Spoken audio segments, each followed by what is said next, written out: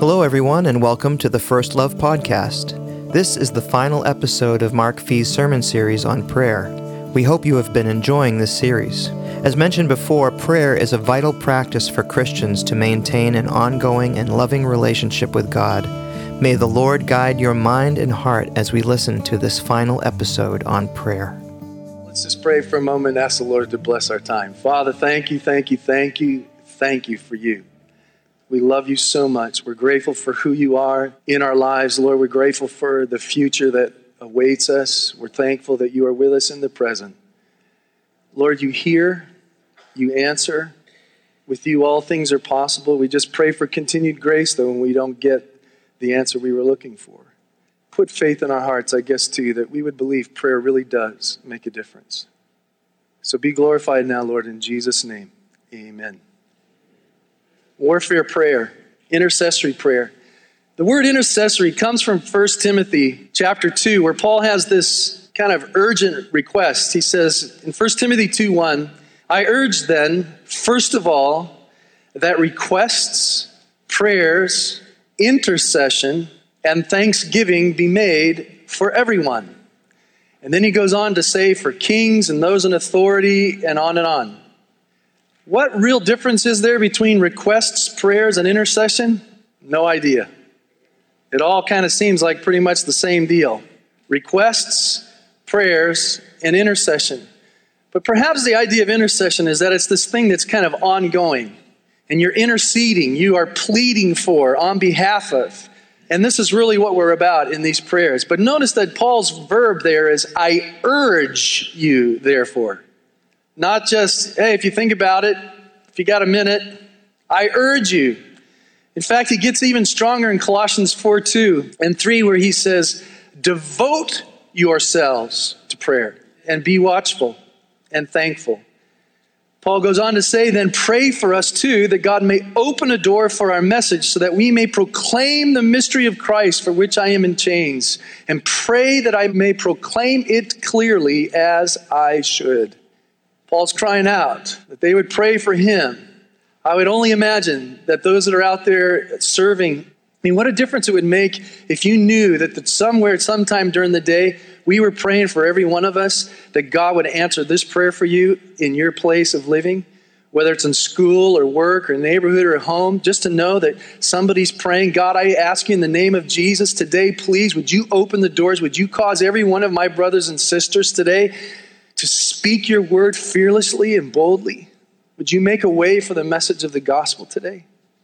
And then in Ephesians 6:18, he says, and pray in the Spirit on all occasions with all kinds of prayers and requests. With this in mind, be alert and always keep on praying for all the saints. Pray also for me, here he says it again, that whenever I open my mouth, words may be given me, so that I will fearlessly make known the mystery of the gospel, for which I am an ambassador in chains. Pray that words would be given me. Now, the thing that's significant to me about Paul's request about prayer is that I don't think Paul would say, I urge you, devote yourselves, pray always for, if he didn't believe that prayer made a difference. In Colossians 1:11 and in Philippians 1:19, Colossians 1:11, he explicitly states that God will help us. God will rescue us because of your prayers. In Philippians 1:19, he says that we continue to rejoice, knowing that through a fresh supply of the Spirit of Jesus Christ and your prayers, what's happening to me will work out for Christ's glory. He believed that prayer made a difference. In James 5:16, James writes and says, for you know that the prayer of a righteous person is powerful and effective. Prayer works. Prayer makes a difference. Prayer affects things as they're going on. In fact, there's this really kind of interesting passage in Daniel, where Daniel is praying in Daniel 10:12. It says, then he continued, this is Gabriel who's talking to him, the angel Gabriel. And Gabriel says, do not be afraid, Daniel, since the first day that you set your mind to gain understanding and to humble yourself before your God, your words or prayers were heard, and I have come in response to them. But the prince of the Persian kingdom resisted me 21 days. And then Michael, another angel, one of the chief princes, came to help me because I was detained there by the king of Persia. The wild thing about this is that the angel is saying that something was going on. I heard you on day 1. Sorry, it's day 21. It's as soon as I could get here. Because the war in the heavenlies was like crazy. We needed recruits, and Michael brought some others, and we pushed back. Because apparently the Persian kings had their demonic angelic hosts working for them, and Israel had their angelic hosts. This is why I'm saying this is really warfare prayer. Remember in Ephesians chapter 6, Paul explicitly says these words. Ephesians 6:10, he says, finally be strong in the Lord and in his mighty power. Put on the full armor of God so that you can take your stand against the devil's schemes. For our struggle is not against flesh and blood, but against the rulers, against the authorities, against the powers of this dark world, and against the spiritual forces of evil in the heavenly realms. Doesn't get much clearer than that. And again, the difficulty for us is that I think the enemy's greatest scheme in North America, in our culture, is to get us to think he doesn't exist. You guys, the enemy's greatest scheme, again, in doing this, probably the place that he has most influence is through the television. And I'm not saying that TV's wrong, but boy, do we need discernment about what we watch. Some of you know my story, but when I first got into ministry, I was barely into ministry when a friend's wife pursued me, and she was married, I wasn't, and we had an adulterous affair. I thought my life was over. I thought I was done. Never would do ministry again. The thing, that I didn't understand, though, was that the enemy, from all the TV stuff that I had watched countless times of affairs. And so when she came to my room, I was house sitting at their house. They came home from vacation. And when she came to my room, it was just like what I'd seen thousands of times. And I just played the role. What was even more amazing was 6 months later, I had an old girlfriend call me, say, let's go out. I hadn't seen her for several years. We went out. We went back what I thought was just going to be to an apartment. We come back to a house that she was house sitting. There was candles, romantic music. We sat down on the couch. This was 6 months after. And I'm thinking, all that's going on in my mind is I know this scenario. I know what to do next. And by God's grace, he empowered me. And I literally, like Joseph, got up and ran out of there. But I ran out. I got in the car and I just started to bawl my eyes out going, God, I almost could have done this again. What is up with this? It's because it had been training me thousands of times. It's a real war out there, guys. And the enemy has got us wrapped around his little finger because we don't really take him serious. And we need to. We need to be praying for each other. You know, I got to tell you the one last piece of that story. Most people think that when we fail and screw up, it's at the lowest point of our lives. You need to understand that at that point in time, I had been an intern in that church for about 6 months, and then I'd been on staff in that church for about 8 months. We prayed an hour before staff meeting. We prayed an hour before Sunday morning service, Wednesday night service, Sunday night service. We had the building open at 6 o'clock every day for an hour of prayer, and I was at every one of those things. I prayed like I had never prayed in my life. I was reading the scripture like I'd never read it in my life. I was at my highest point in God when that happened. And they go, how? Well, I just told you how. You know what one of the things was? What I told you last week was the pain. I had been rejected by several girls that I really loved, and I was hoping maybe something would go further. And so when that lady came to me, the first thing I said to my mind, well, at least she loves me. What a lie from the pit of hell. See, he knew how to play with my pain. He knew how to play with my brokenness. He knew how to play with where I was weak. And it didn't matter how strong I was in Christ, because we have to take serious that we can be fully in Christ, but we still live in these fallen bodies in a very fallen world with a very evil enemy who would love to do nothing more than take you out. And he almost did me. It's just the kindness of the Lord that after 6 months of going through healing and things like that, that they said, Mark, we think you should pray about coming back in. And so I'm very grateful to be here. I just want you to know that just because we're pastors, it doesn't mean that we're not vulnerable either. And I don't care how good your prayer life is. You got to fix your broken side too. That's what last week was about. And be alert, be watchful, he says, to the enemy's schemes and what we're doing. Well, so much for what I thought I was going to preach on. So the Lord's Prayer. The thing I want to highlight then about the Lord's Prayer, and especially in light of seeing it as a warfare prayer, the Lord's Prayer occurs twice. Once in Matthew chapter 6, verse 9, and it also appears in Luke's Gospel, chapter 11, verse 2 and following. Luke's Gospel is much shorter and doesn't have all the elements that we have in Matthew's. Now, sometimes people get uptight about that fact that things aren't exactly the same, but in God's infinite wisdom, the cool thing is that Luke was writing to one audience, Matthew was writing to a different audience, and oftentimes those subtle changes are because Luke's talking to Greeks, Matthew's talking to Jews. And so some of the things and the way they adjusted words was so that their audience would get it. The cool thing about these two prayers, though, is that in Luke's version, he says, when you pray, pray like this. He said to them, when you pray, say.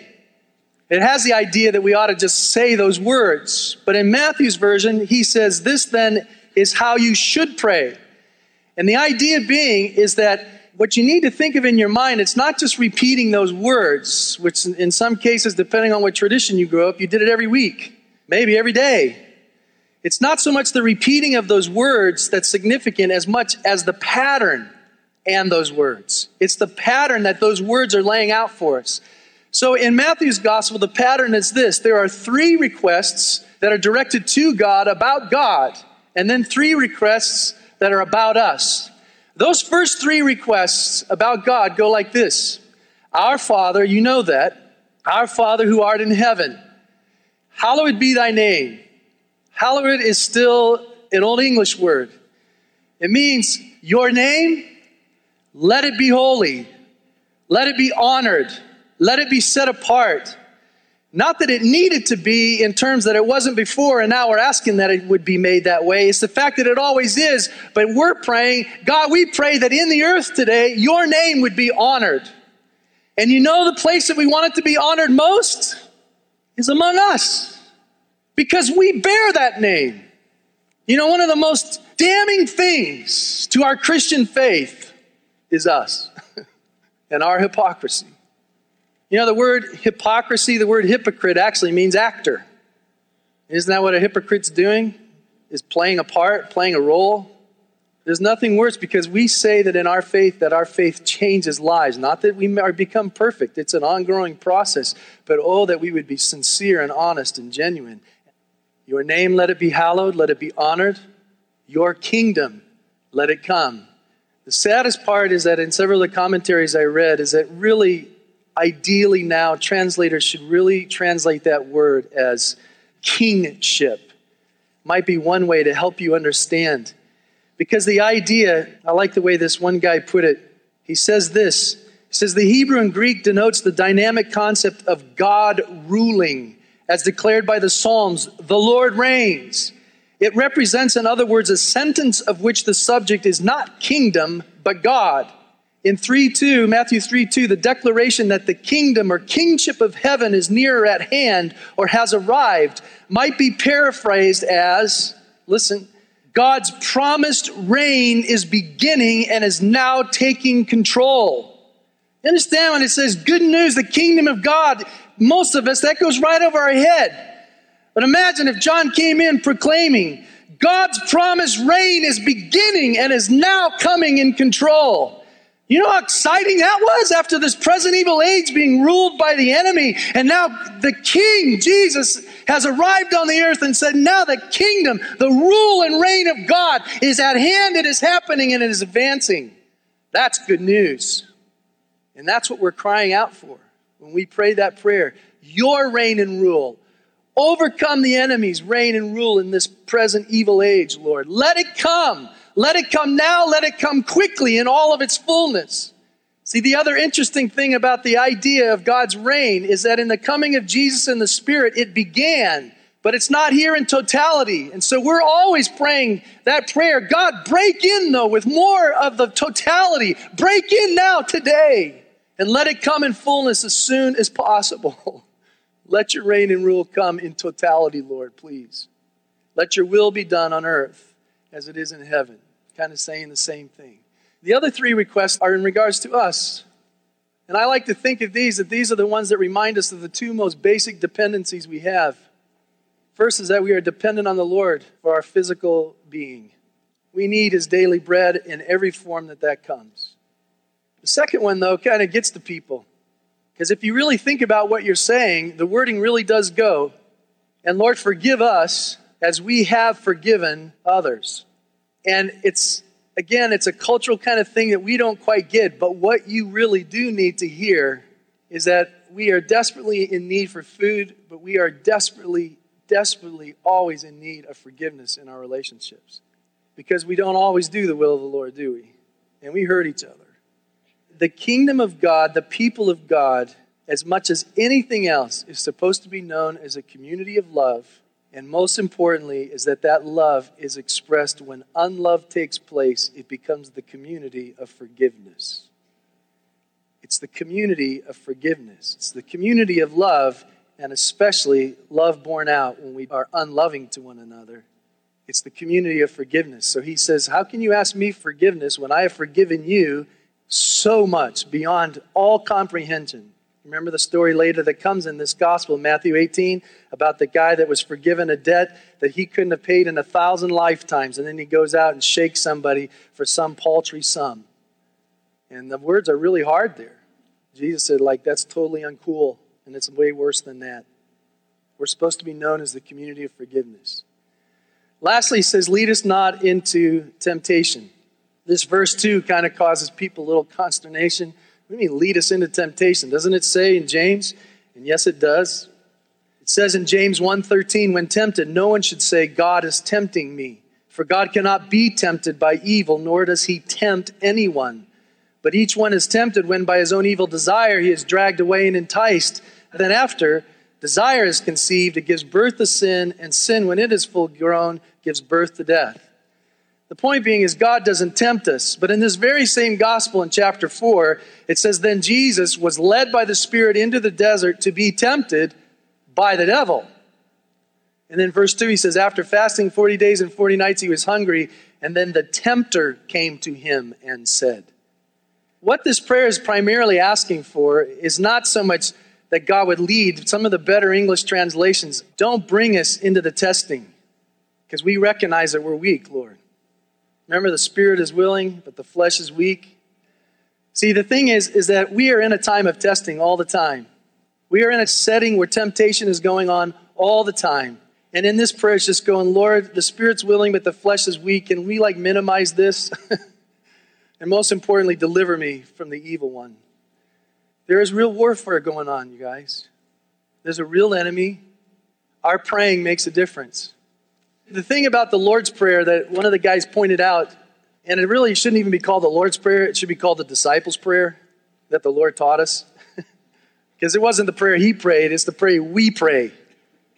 But because, again, it's sort of like 6 categories that kind of provide a structure for you about things to pray, it doesn't cover everything. And most importantly to me, or most interesting to me, is that it doesn't cover the issue of love.